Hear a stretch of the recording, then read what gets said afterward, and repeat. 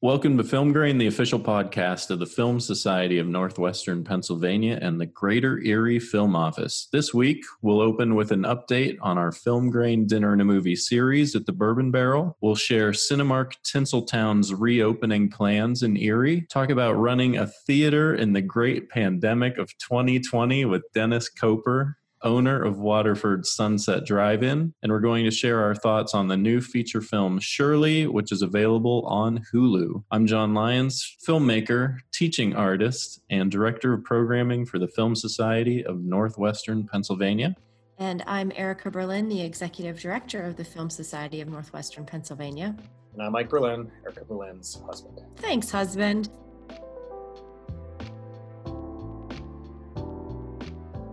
First, we want to update everybody on Film Grain Dinner and a Movie. This is our beloved program at the Bourbon Barrel here in Erie, normally taking place on Wednesday nights. I think the last Wednesday night we screened was at the beginning of March. We have been on hiatus since then. We have been meeting with the Bourbon Barrel, Antonio and Zach, every few weeks to talk about what a reopening plan would be in accordance with state and local guidelines and national guidelines. We have many ideas, and we know for sure that we will be returning, so fear not. But instead of postponing the remainder of our spring season, which is now pushing into summer, we are going to cancel all of those events. Brown paper tickets, where anyone purchased their tickets, is a little bit slow on the refunds, but once we cancel the events, the refunds should come back to you. If you haven't received a refund, we recommend emailing them directly at refunds@brownpapertickets.com with your purchase information. We're going to have all of our updated dates on our website, filmsocietynwpa.org, and of course on our Facebook page. We'll provide updates there and answers to frequently asked questions. We'll also be here info@filmsocietynwpa.org. So email us if you have anything else. And we really want to thank everyone for all of their continued patience and support. If Erie goes green smoothly, we are looking to return at the beginning of August 5th. Woohoo! So what this might look like, plans we are working on would include a socially distanced seating for up to 60 people, which is half of our usual capacity, optional food and drink add-ons, no sales at the door, and a new online ticketing system. So like I said, we will have more updates in the coming weeks. You may see another survey soon to let us know exactly what you think. So I, for one, am very excited to get back on Wednesday nights. I think it'll be a wonderful experience. We have a spacious theater space there. I know we'll be able to have something comfortable for everybody. So there you go. Film Grain update. Mike, what do you got for us with Tinseltown and Cinemark? Exciting news. Okay, so Cinemark has come through. They are across the country starting to do a slow rollout, opening up their movie theaters. So what you can expect in Erie is that they have a slated for July 10th right now. So there's a video, and then they've got everything written out. The CEO, Mark Zerardi, they have like a nice, like sort of 7-minute package talking about how Cinemark wants to entertain people again. So they're going through as you might expect, they're going through a number of changes and sort of handling things as they go along. There's going to be, obviously, they're going to be cleaning and wiping down surfaces pretty much every half hour. They're staggering the time of the movie showings so that theaters will never get too crowded. At the same time, they will be having spacing and social distancing in the theater. So you'll be going to a movie and it'll literally probably be, if it's something like Tenet, then you'll probably be you and like 30 other people at most or something like that. I think it's about as responsible as they possibly can. And they also ask that patrons be responsible as well, which,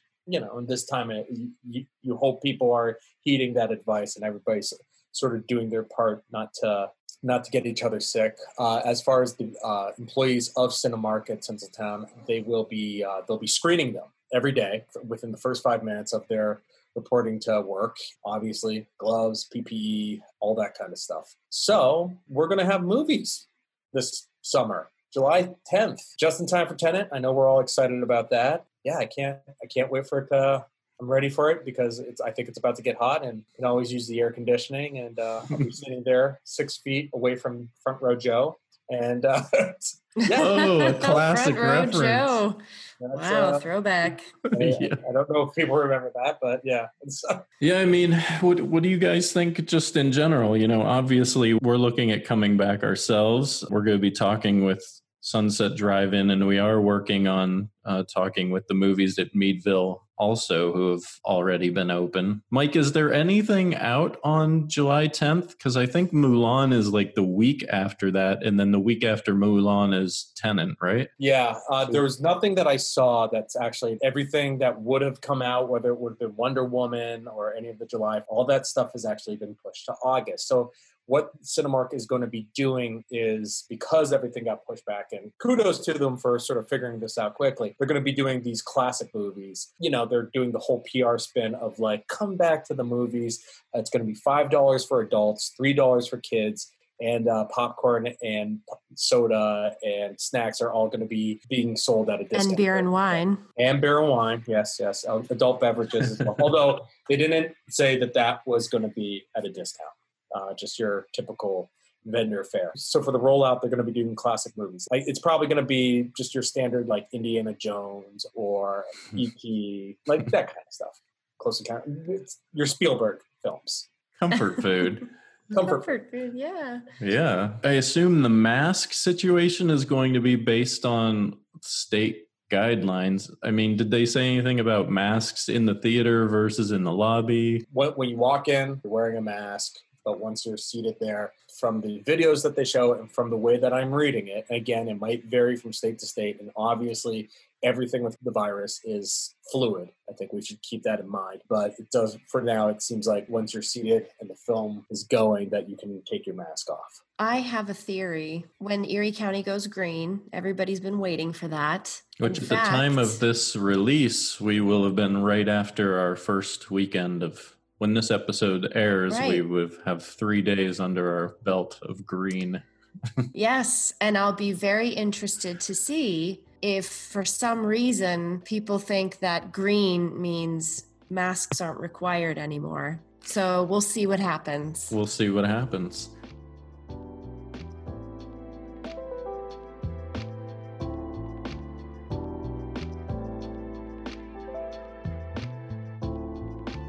And it sounds like maybe Dennis has joined us. Is that you, Dennis? Thank you for joining us today. You're the owner of the Sunset Drive-In in Waterford. I'm half owner. The white one's the other half. Okay. Half owner. Understood. Are you and your wife originally from Erie? Have you always been in Erieites? Well, I'm originally from Erie. She was originally from Pittsburgh, from Glassport. Okay. Where did you guys meet? It was a blind date in the grocery store. A blind date in the grocery store. I love that. That's a new one. There you go.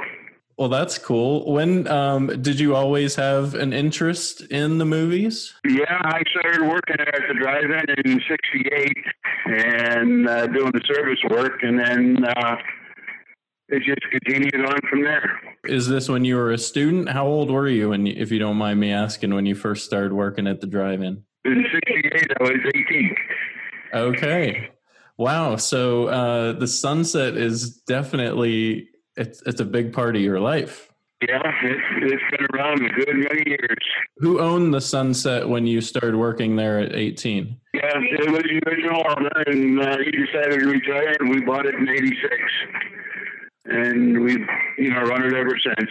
So back in 1986, drive-ins were a very, very hot property then. How often did you guys show movies? What was the attendance like back in those days? How were things different back in the 80s? We used to run 7 nights a week, and basically almost every night was a packed night. Until up was in the late 70s that VCRs came along and people were watching movies at home and that. So the theaters kind of dropped off in the 70s there. The previous owner switched the theater over to an X-rated theater and made a killing on it. And when we took it over, in '86, we switched it back to a family theater. And we've been doing fairly well. That's excellent. What are some of your memorable moments from those early days of ownership, like in the 80s and 90s? What were some of your biggest hits that you remember? I remember, what was it, Twister. That had been the most exciting movie I've ever watched anywhere. When the tornado went through the movie theater on the screen, we have a potato chip plant across the street.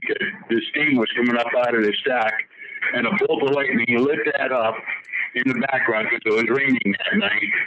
And it lit that up in the background, and everybody screamed because they thought it was a tornado coming across the road to our screen. Oh, that's amazing. You couldn't have coordinated that any more perfect than that. It was unbelievable. That is awesome. It's rain or shine, right? Yes. It doesn't matter if it rain, shine. The only thing that'll shut us down is if we get a real heavy fog in there. And that'll shut the theater down. But other than that, it runs right on through. Right now, we only run weekends, Friday, Saturday, and Sunday. Well, that's an awesome moment. Have you ever gotten snow in northwestern Pennsylvania? We've had snow a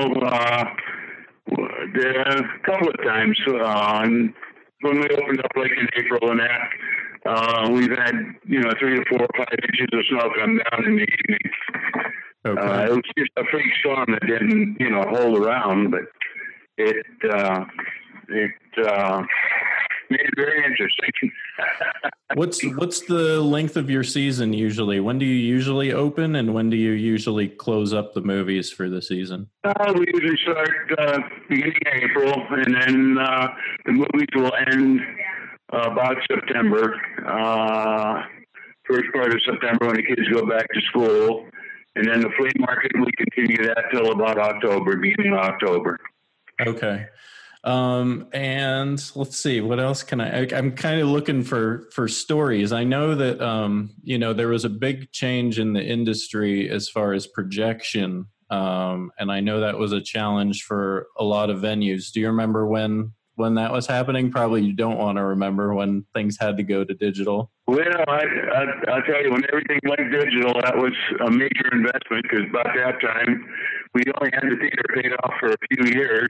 I hated to make that big investment into the digital equipment because I'm 70 years old, and how long am I going to be around?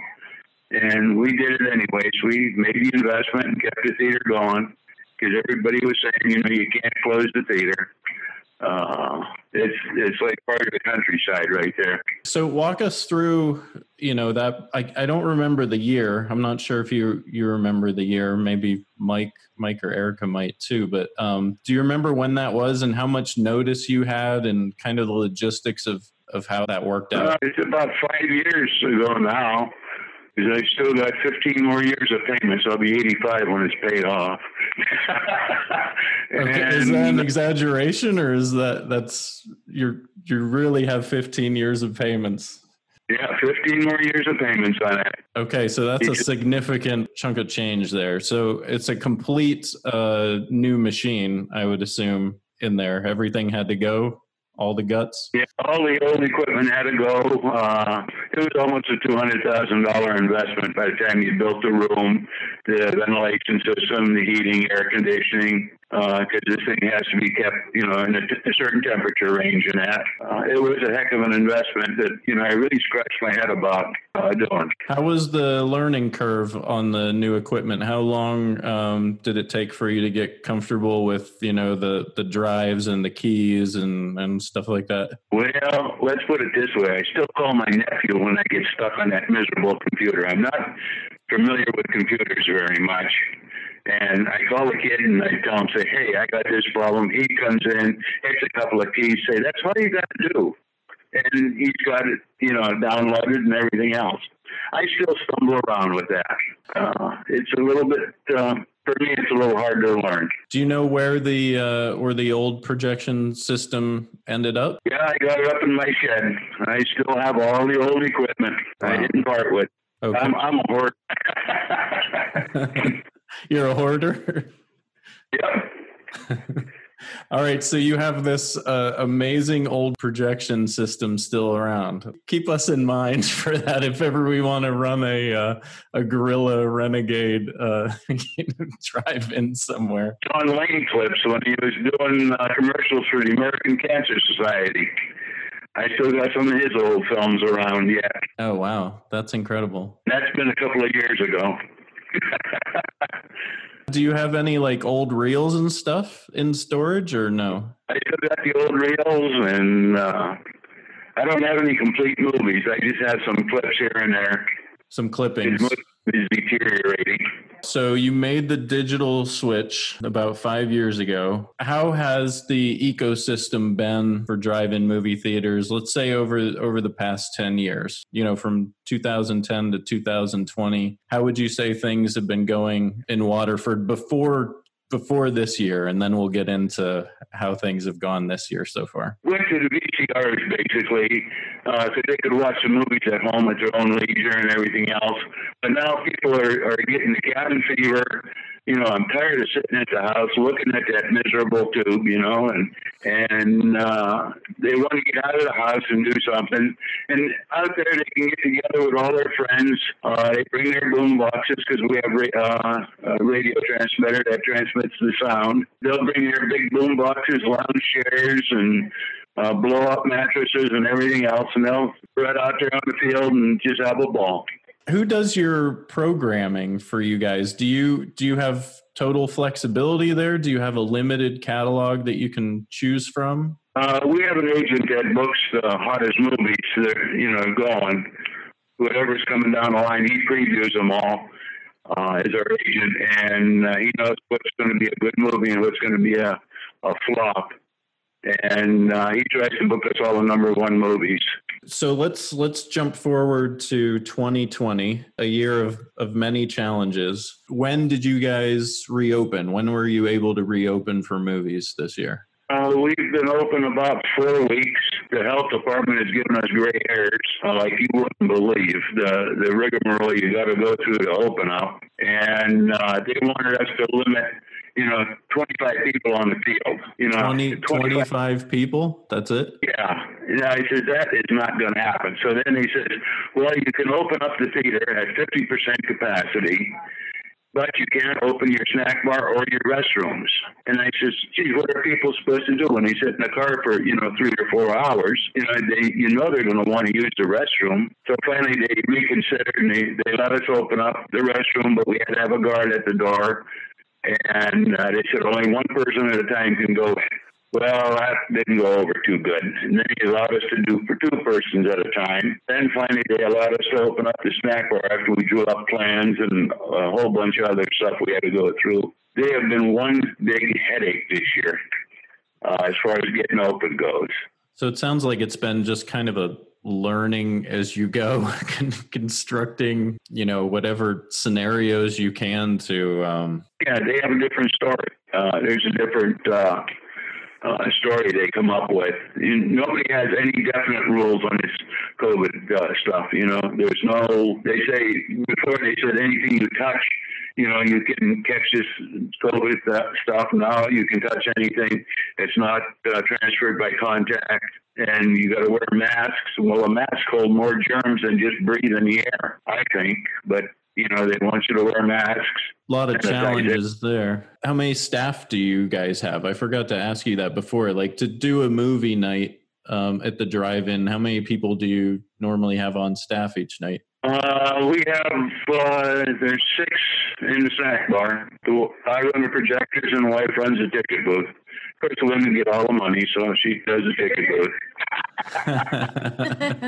Understood. So how was the public reception when you guys first opened? And then I'm curious because wasn't the first movie that you opened with, it was a little atypical of what you guys usually show, wasn't it? More of an independent movie from Amazon, wasn't it? They had a special 50 cents a car.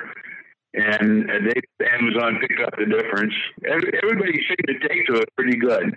We weren't jam-packed, but we did pretty good with it. Yeah, I was very curious about that because, I mean, personally, I was kind of excited to see that you guys were showing, something a little different, but I was curious how your audience would take to it because that movie was really well reviewed, but it wasn't really well known.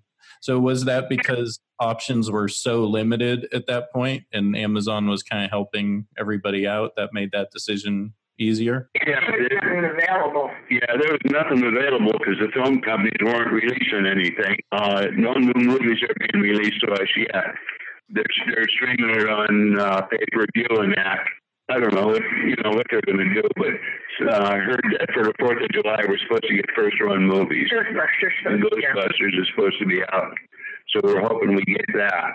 Oh, before we get to the upcoming week, what have you guys shown since? And I'm sorry, I can't remember the name of that movie. Maybe Mike or Erica could look it up. The Vast of Night, I think, or The Vast of the Universe or something like that. The Vast of Night sounds right. So since The Vast of Night, what have you guys been showing for this first month? Yeah, we did Jurassic Park and Jaws last weekend. But we did really good with that. Jurassic Park and Jaws. Yeah, that's a great double bill. We did 2 Disney. And we did 2 Disney movies before that. Can't remember. I'm getting old and senile, and I can't remember very much. I'm curious how this Garth Brooks event came about. I saw that you guys did a kind of an informal poll on your Facebook page. Was this another one of those? It was kind of an opportunity that presented itself, and you guys just kind of rolled with it, or because the price point is very interesting. The $100 per vehicle is an interesting price point. So I'm curious if you can share some logistics about the Garth Brooks event. We didn't know anything about it until people started calling the theater about getting tickets for the Garth Brooks concert. And I says, wait a minute, we don't know anything about it. Well, then finally they contacted us through our agent, about doing a Garth Brooks concert. But they wanted all the theaters to take a contract. Well, that bound them over for a year for any concert that came along. And I guess none of the theaters took it, but then they did us on a one-shot deal to do it. My agent says, well, it's a good, it might be a good thing to go with and try. Because we never tried it, so we're going to try it and see what happens. Hopefully there's a lot of people that like country and western up here.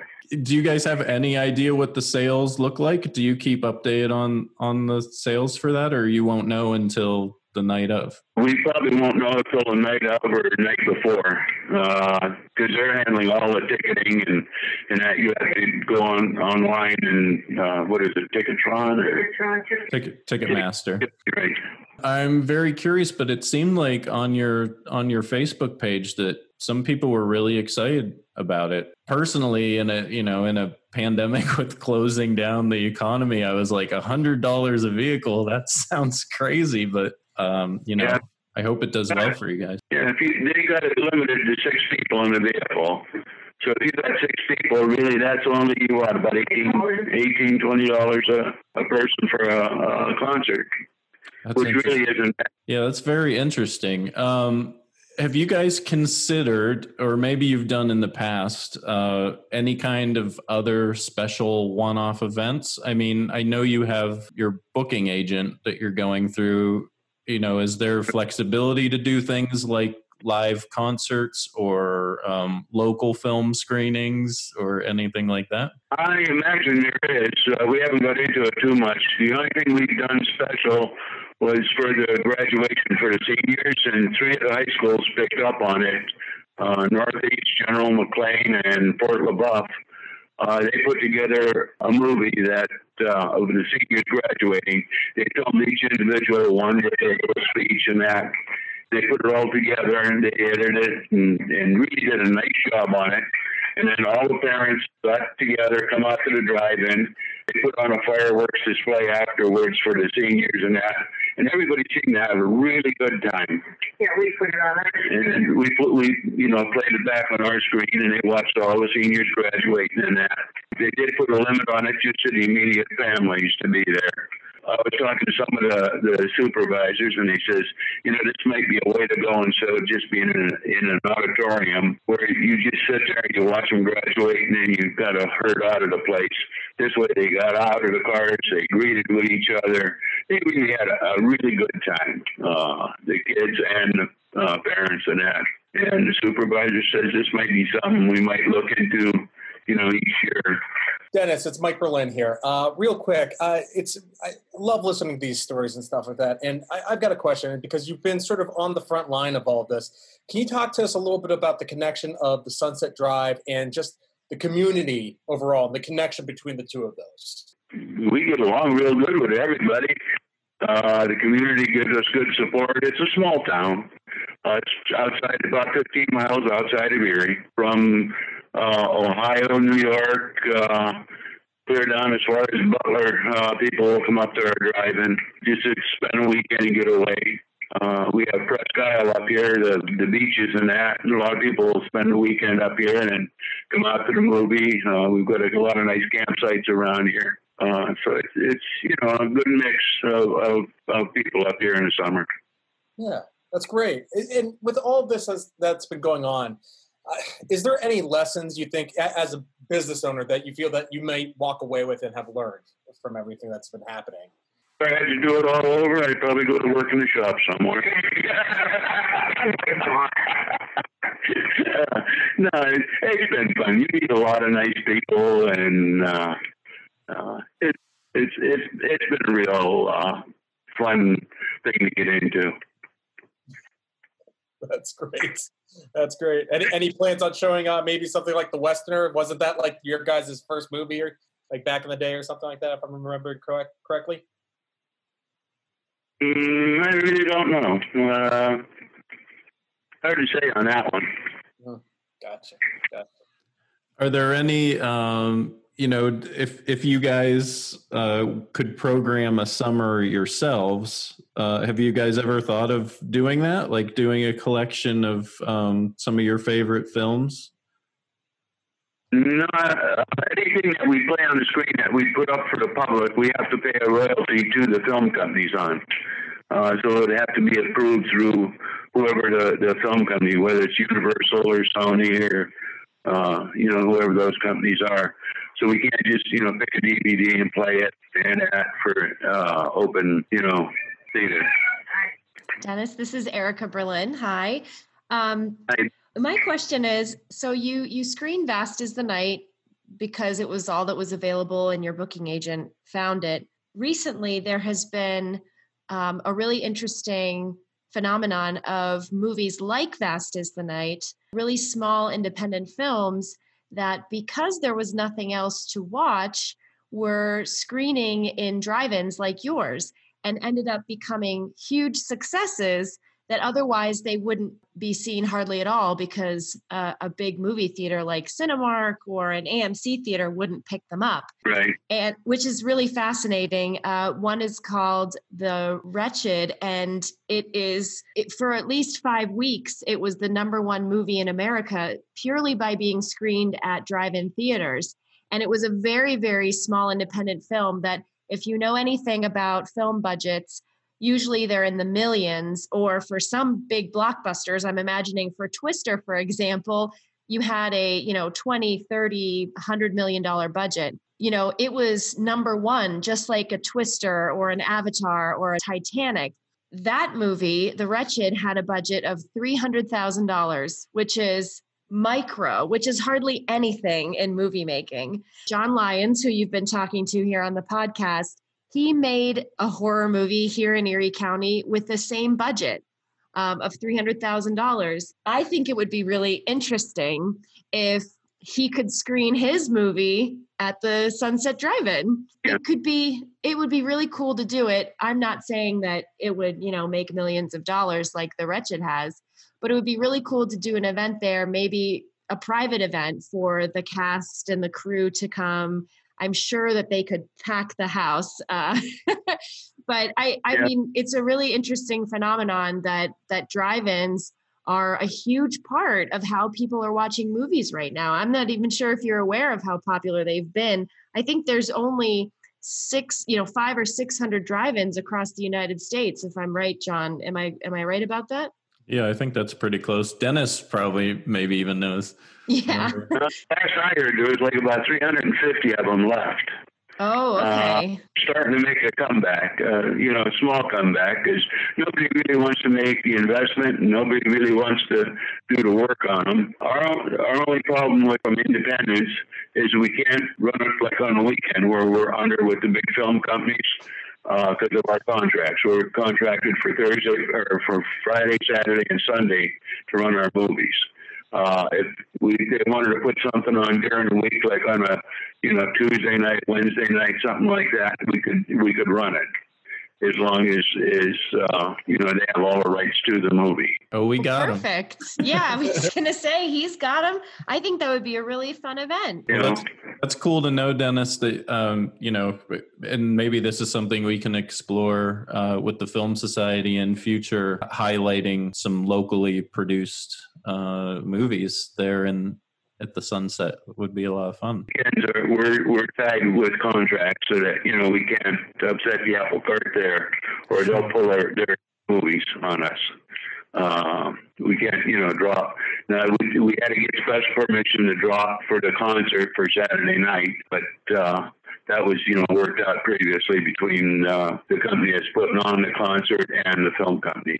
Of course, yeah, so totally understandable. What's the maximum capacity that you guys usually get there, or that you can get there? We can hold about 400 cars. Wow, 400 cars. So that's a lot of potential patrons. About 3 people per car. So it's about 1,200 people. That's fantastic. What are your just general information for our listeners? What do you guys charge per person or per car now? How do those logistics work? We charge per person. You get to see 2 movies. It's $8 for adults. Children 7 to 11 are $3, and children under 7 are free. I guess a last question, and I will say you guys do a really great job on your social media, whoever runs that for you. Or maybe you guys are social media hawks yourselves. He's on the computer. He knows computers, so he puts up all the trailers and everything for our movies and that. You do a great job there with keeping that updated all the time. So people should definitely follow you guys on Facebook to see your upcoming schedules. With the movies coming back and the big movies starting to come back slowly in July, if you had to guess, how do you think things are looking for the future of drive-ins, which to us, we feel like you're a ray of hope in this situation of social distancing and, COVID pandemic and things like that. But I'm curious, how you guys feel the state of the industry is now and looking forward. I think we're going to do fairly well, even with this COVID stuff, because how many people want to go to an indoor theater where they're going to, only seat so many in there? And when you do go to an indoor theater, you're stuck in a seat. We're out here, you don't have to be stuck in a car. It's all in the outdoors. You can sit in a lounge chair and relax. If you want to go for a little walk around the field and that, and go jogging, there's plenty of room to do it. The kids can go up in front of the screen, and they usually bring baseballs and footballs and whatever, and they have a ball they play up there, and you can really relax and have a good time at a drive-in. Fantastic. Well, thank you so much, Dennis, for your time, and thank you for being a staple and a beacon of hope there in the film community for all of us. Nice talking to you. This interview will only cost you $29.95 plus tax. Thank you so much, Dennis. Thank you, Dennis. All right. Dennis Coper, Sunset Drive-In. Sunset Drive-In.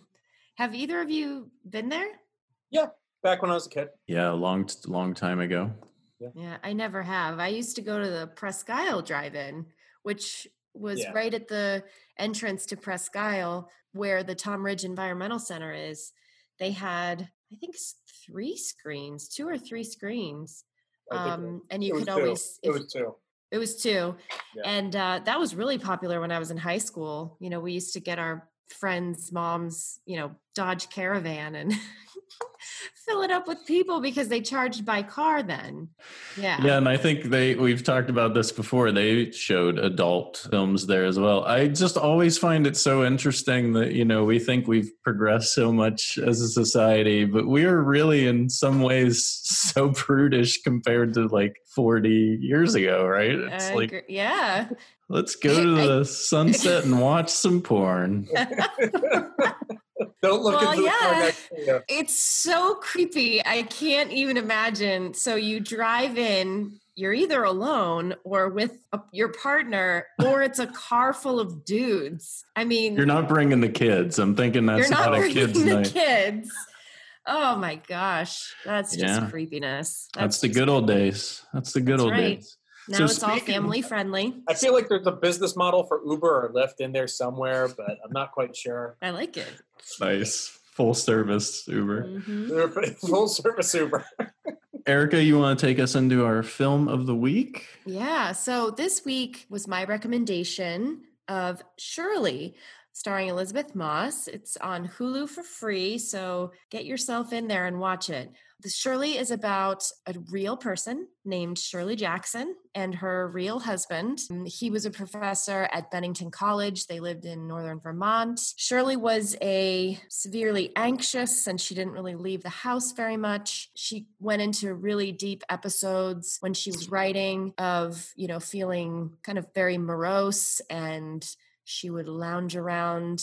She became quite obese. She would smoke cigarettes constantly, and she ended up dying very young at 48. And the way she's portrayed in the movie, she is quite an odd duck. But the story is her husband has a fellow or a young professor that is coming to campus, like his protege and his wife. They are coming to stay with them in their home for a while until they find their own home.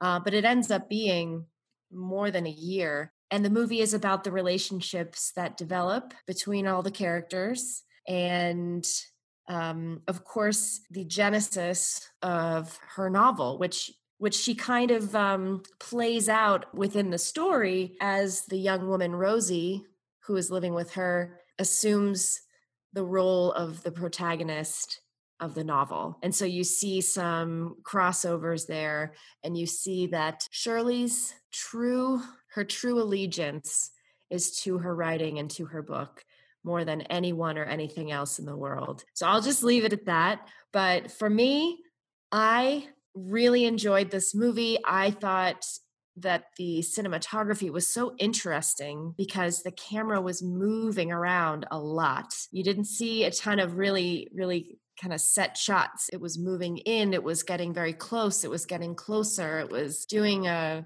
quick zoom out, it was doing a quick zoom in, it was handheld. Really, really interesting. I loved that. I loved the set design and the lighting. Elizabeth Moss was truly fascinating playing this character, although I didn't 100% love her in the role. She kind of just didn't fully do it for me. I liked her, but I just didn't fully connect with her. I think she could have gone a little further, I think. I could have believed it a little bit more. Her husband, Hyman, is played by Michael Stuhlbarg, who we just watched in A Serious Man a number of weeks ago. I thought he was fantastic, quite lively in comparison to her. He cares for her because she's practically bedridden constantly, just going into her mental worlds of seeing her characters and imagining these stories. She can barely move. She can barely eat. All she does is write her book. The other two characters, Rosie and Fred, are the young couple that live with them. Rosie, I thought, was fantastic. Fred, you don't see a whole lot of, but Rosie is the primary, I guess she might be the protagonist, and Shirley is the antagonist in the story, or vice versa, depending on how you look at it. So what did you guys think? I think it's important to understand who Shirley Jackson is as a writer. She's sort of like this American Gothic, heir apparent to maybe somebody like Washington Irving, known for like Sleepy Hollow and stuff like that. And in America, there's an interesting theme of the horror genre before we know it today, like with slasher films and everything like that, where it's like American psychological and horror writers are really getting into what it is to be living in American society. And in Shirley Jackson's situation, it's repressed. It's all repression, particularly with books like The Haunting of Hill House, The Lottery, and The Hangs a Woman, which I've never actually read, but that's her big novel and stuff like that. Is it? I couldn't find it on her Wikipedia page, Mike. I shouldn't say it's her big novel. It's not the thing she's most famous for. It just happens to be her novel, which they make a point of in the movie, because he's like, to handle a full novel, he's concerned that she will dive much deeper into her state of melancholy. So, Erica, what was it, out of curiosity, that you felt didn't do it for you for Moss's performance? She seemed too understated. Now, I understand her character was depressed, morose, angry, irritable, provocative, but I kind of wanted that to be played up a little bit more. Rosie wasn't. Rosie is such a repressed character, if you will, that she's very closed in. She's not a very exaggerated or overtly emotional character, that it's such a quiet and non-energetic performance with them together. And maybe that's the goal. Yeah. It had a female director, Josephine Decker, and 2 female writers. So it really was written, I think, with a strong female perspective in mind. And I do like that, because I think women certainly would identify some way with Shirley just as much as they would identify with Rosie, now just as in the 50s. I think that Shirley was deep inside her mental novel writing, if you will, constantly. And she was very shut off from the world. Like I said before, very provocative and trying to poke the bear, if you will, a number of times throughout the movie, because she wanted to get some sort of reaction out of people. To answer your question, to go back to answer your question, Mike, I just felt like it could have been, from an acting perspective, I guess it could have been a little more exaggerated. And I get that's probably the point for her not to be, but I didn't fully get on board with her. You see, to me, it's a little bit different. Moss is amazing. A lot of times the writing lifestyle is one that is very lonely and very introverted on some level. And so when she does have these moments where she's flashing out, like at the dinner party and stuff like that, it really creates more of a manic ebb and flow of her character to me. And I think that she is channeling what she thinks Jackson probably was like as the person, because she's agoraphobic. She's not going out at all. And so this is somebody who is very much built within her own inner palace, if you will, or castle, and almost locked within it. Then on top of it, to your point about the husband for Rose, Fred, I think it's intentional that he's not there very often. You are supposed to feel his absence. I know. I was just stating that he wasn't there much. And yes, you're supposed to feel his absence for sure, because he is following kind of in the footsteps of his mentor, Hyman Jackson. He was following in his footsteps to be out, being quote unquote at the Shakespeare Club. Yeah, the prestigious Shakespeare Club. I was just kind of reviewing the characters at that point, Mike. But yeah, he wasn't there so that Rosie and Shirley's relationship could develop.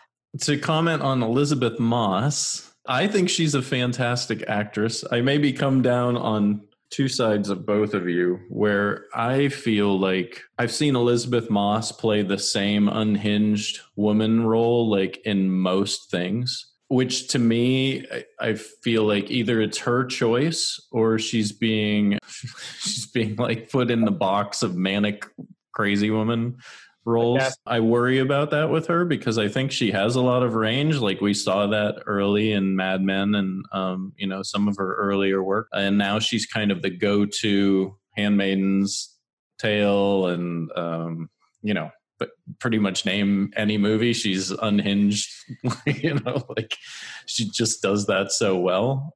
So to me, I kind of appreciated seeing her a little in moments of understated performance here, just because that's a little critique of me for her. So I don't know if Erica, maybe some of it is just psychologically, you're used to seeing Elizabeth Moss like go all out and maybe you wanted more of your Elizabeth Moss. That might isms. be part of it.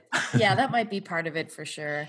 You know, the other thing was purely logistical, that when I was watching the film, I kept having to turn it up. Like, I was like, I cannot hear what she is saying, and turning it up. And finally I had to turn the subtitles on so that I could follow the story. Yeah. That could have been it. Yeah. I think between her and her husband, I think the playful, twisted playfulness of them was really interesting and really fun to watch. Yeah, I thought Odessa Young, who played Rose and Paula, was really quite great. I don't think I've ever seen her before. I thought Logan Lerman as Fred was, well cast for being, he kind of has that look. Like 1950s young professor look. Yeah. And you don't really want to like his character. So right. I think you don't. You don't. I thought it was a really interesting look at, kind of the portrait of an artist. I know I can be guilty of being in my own head and my own ass and completely absorbed into the process of creation, and nothing else could possibly matter more. Like, it's the most important. You're just so like self-centered. And so I really did like her and her portrayal of that, and her husband, coming at it from kind of the intellectual side and kind of like her harshest critic, right? Like, you really got that feeling of, which also is the other part that I liked of the movie, was kind of looking at society and men and women in society in this time. And, there's still a lot of it around, but it was interesting when they went to the dinner parties, for example, at the university, and how the other wives and people kind of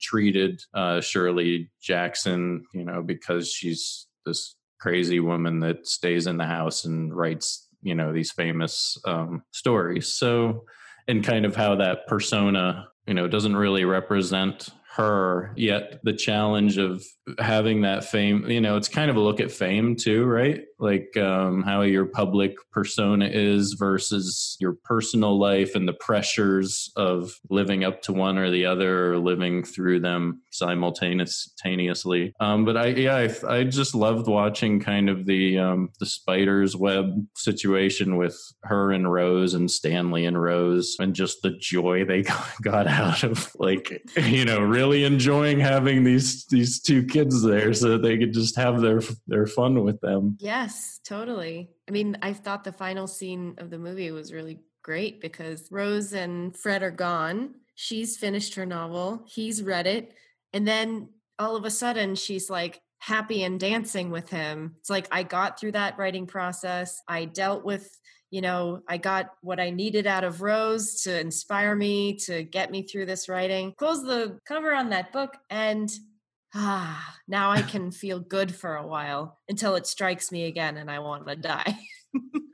Yeah. Well, there's an important part though.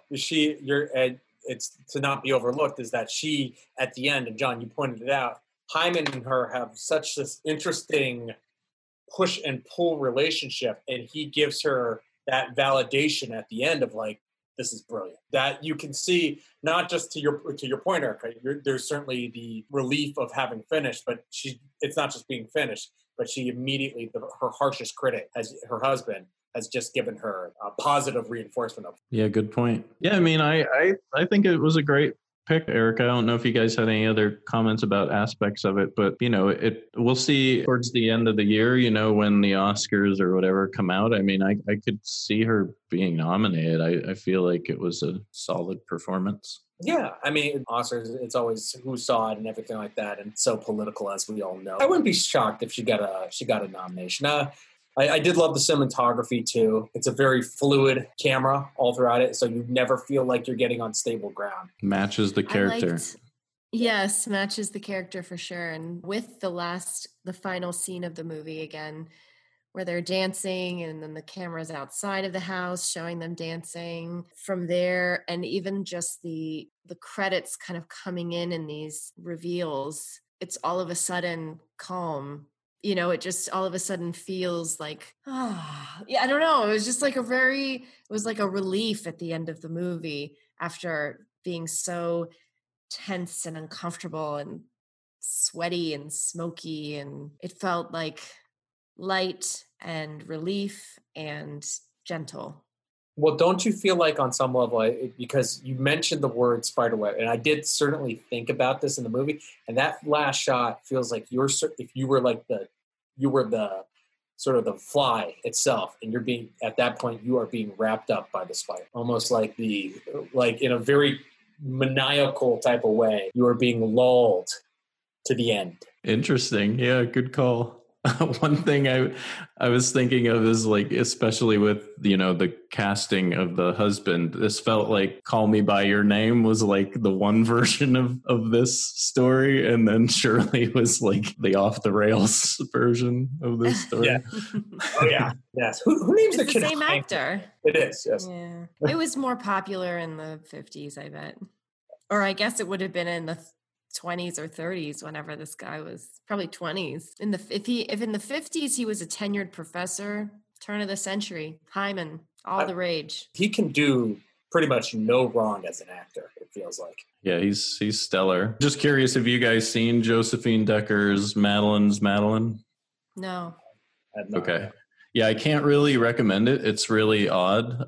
So I wasn't sure what this film was going to be like going into it. I was happy that Madeline's Madeline got a lot of love and attention, and I think she's definitely proving to be a great filmmaker to watch for sure. I felt like she pulled a little bit, particularly in some of the dinner scenes. There's some references and callbacks to Who's Afraid of Virginia Woolf. Oh, good call there. Yeah, and it's just like, I was like, oh, she's playing off of that dynamic. There's a few things, if you haven't seen it recently, with Elizabeth Taylor and Richard Harris, stuff like that, definitely calling back to something. I just did actually in the last year, because it's on the Criterion channel, so that was one of the first ones that I watched that I hadn't seen before. So yeah, that's fresh in my mind, Mike. Good call. Finally, mystery solved about why a plot keyword on IMDb was footsie, playing footsie. We got that sorted out. such a quick moment too. We got to keep all those foot fetish people like in the loop on every tiny moment. That's right. Yep, you got to know this is a movie for you, foot people. You get your one shot. So I think that Shirley was certainly worth our time. I think we all give it a thumbs up. Absolutely. Yep. And okay, everyone out there, watch Shirley. Let us know what you think. Erica, what else did you watch? I'm not watching a ton these days other than what Mike puts on the TV. Honestly, I follow his lead. You have a movie listed here. You watched a movie on Amazon, it looks like, that we were going to show at Film Grain Dinner and a Movie. I really, really enjoyed the movie Knives Out. I have already seen it twice, and I watched it for a third time over 3 nights because... High praise. Watch, sleep. It is one of my favorite movies of 2019. 2019. It was 2019. So Thanksgiving... Yes, all of the characters are just so well drawn in that movie. I love the female lead. You'd be better to mention Ana de Armas, the new it girl.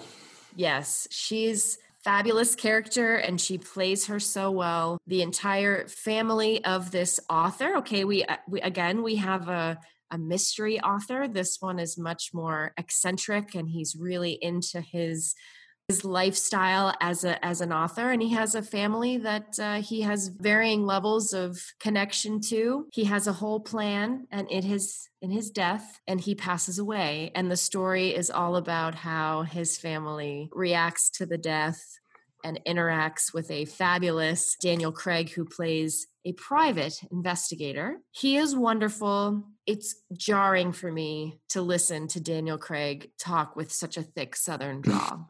Yeah. It really is jarring. It's like, I almost thought like he was lip syncing and somebody was doing audio over him. Christopher Plummer, who stars in the movie as the patriarch, in The Sound of Music, he doesn't actually sing. He has, someone dubbing for him, and that made me very sad. So it was the same thing here. I have this sneaking suspicion it wasn't Daniel Craig. Oh, come on. I don't think conspiracy. Yes, it's a conspiracy theory. But I watched that and I really love it.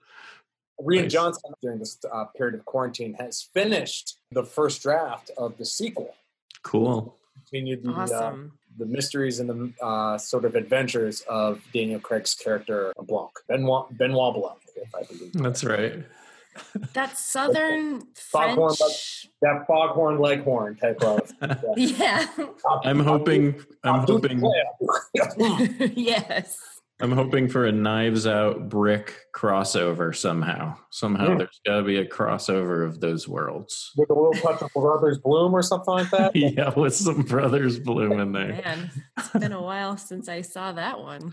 All right, so that's what you guys watched. I watched I Know This Much Is True, which is a double dose of Mark Ruffalo playing twin brothers. It's from, I'm not going to be able to pronounce his last name. I don't know if it's Cian-France, who did The Pines Between Us and Blue Valentine.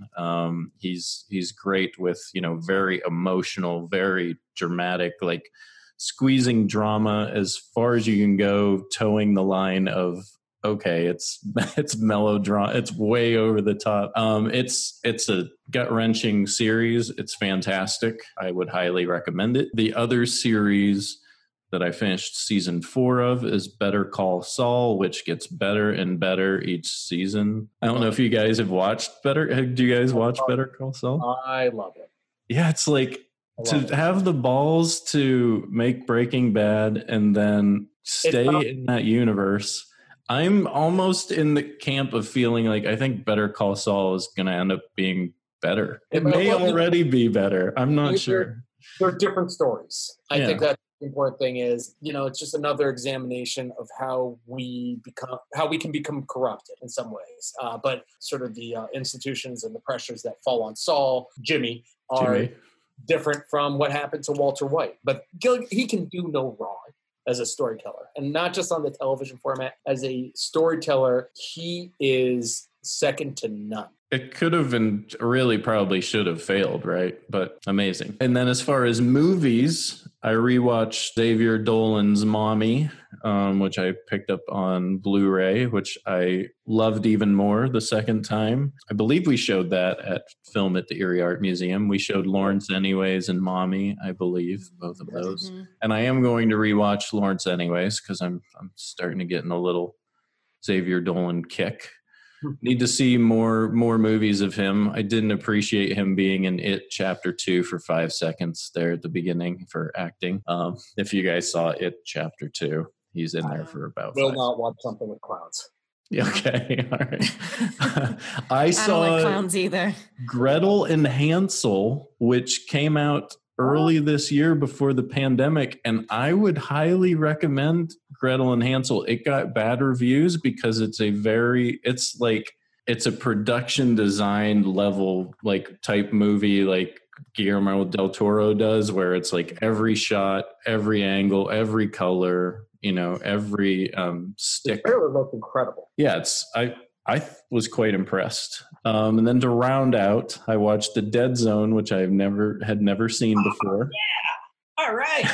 An old Stephen King Cronenberg, which is on Amazon. And Ford versus Ferrari, I revisited, which just ended back up on HBO Max. And I told Mike, the experience in the theater, this is one of those movies which kind of I think the last one that I felt like this was kind of Dunkirk, where I feel like the theater experience really Like it's so well sound designed, and like, you know, you just feel those different car engines like just rumbling in your chest. You don't get that same experience at home. It's still a good, enjoyable movie for sure, but it's like you lose a degree. I am really beginning to be more and more impressed and interested in what James Mangold is doing as a director. Sort of the remake of 3:10 to Yuma is, I've seen the original, and I used to watch that with my dad and stuff, and that's a great film, and he kind of improved upon it. I would agree with that for sure. And I love Logan. Like I thought Logan was great. And of course, Walk the Line. Walk the Line is a very good, competent musical biopic. Yeah, I think that's streaming somewhere. Maybe I should watch that too. I think I saw that pop up somewhere. So, Erica, did we get anything from Facebook recently? Our Facebook gang is certainly watching a lot, although this week we didn't have a ton of comments, but Philip Tchaikovsky watched The Shining, Donnie Brasco, and The Birdcage. Interesting combo. I think The Shining and The Birdcage I have seen, and of course are fabulous. I will make a comment about The Shining. Never mind, I will not do that. What? Tease. He's watching television. He's watching Star Trek Deep Space Nine. He's watching Nightfall on History and A&E about the Knights Templar. It's a dramatization of that. He thinks that the writing is terrible on that, but he's interested anyway. So thanks for all of those comments, Philip. Kimberly Heath Fox is watching Philomena. Yes, which Dame Judi Dench. Dame Judi Dench, which I remember when I did see it, I really enjoyed it. And you know how I saw it? I got a manila envelope full of some nefariously acquired DVDs from Joe Butoriak. Aw, nice. Hannah Kirby watched Dear White People Volume 1. Love that show. Love that show. Andrea Simons watched Nicholas and Alexandra 1971. So I don't know if that's the title or if it's the 1971 story. I'm not familiar. Mike? No. I'm not familiar with that. Kudos to that person then. She stumped us. Kudos, Andrea.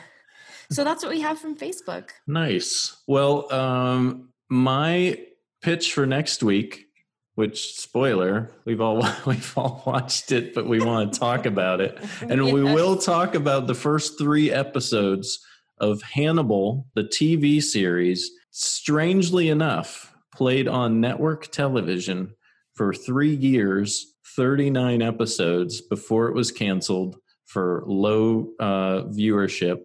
An amazing show that network TV did not deserve. I'm gonna agree. So that's our recommendation for this week. So it has just shown up on Netflix. I think this is the first time you've been able to stream the entire 3 seasons on a streamer, readily available. So Hannibal 2013 through 2015. So if you've seen Silence of the Lambs, if you've seen Hannibal, if you've seen Manhunter, is that what it is, Mike? Yes. And Red Dragon. Or if you're just familiar, or if you're just interested and you can handle violence, highest recommendation. No, if you can handle gore. If you can stomach gore might be correct. Gory images. Yeah. There's a big like caveat with the series. It's not going to be one to sit down with the folks and, check out as a family over dinner for sure. Unless you're one of those kind of families, then by all means eat up and watch Hannibal. So we're going to watch the first 3 episodes and discuss next week Hannibal on Netflix. That's been our episode. Check out Shirley on Hulu and let us know what you think in a comment section on Facebook. Next week, our guest will be Matthew White from Whitethorn Digital. Make sure you follow us on social media. You'll find all the tags and links in the show notes for this episode. Until next time, this was Film Grain.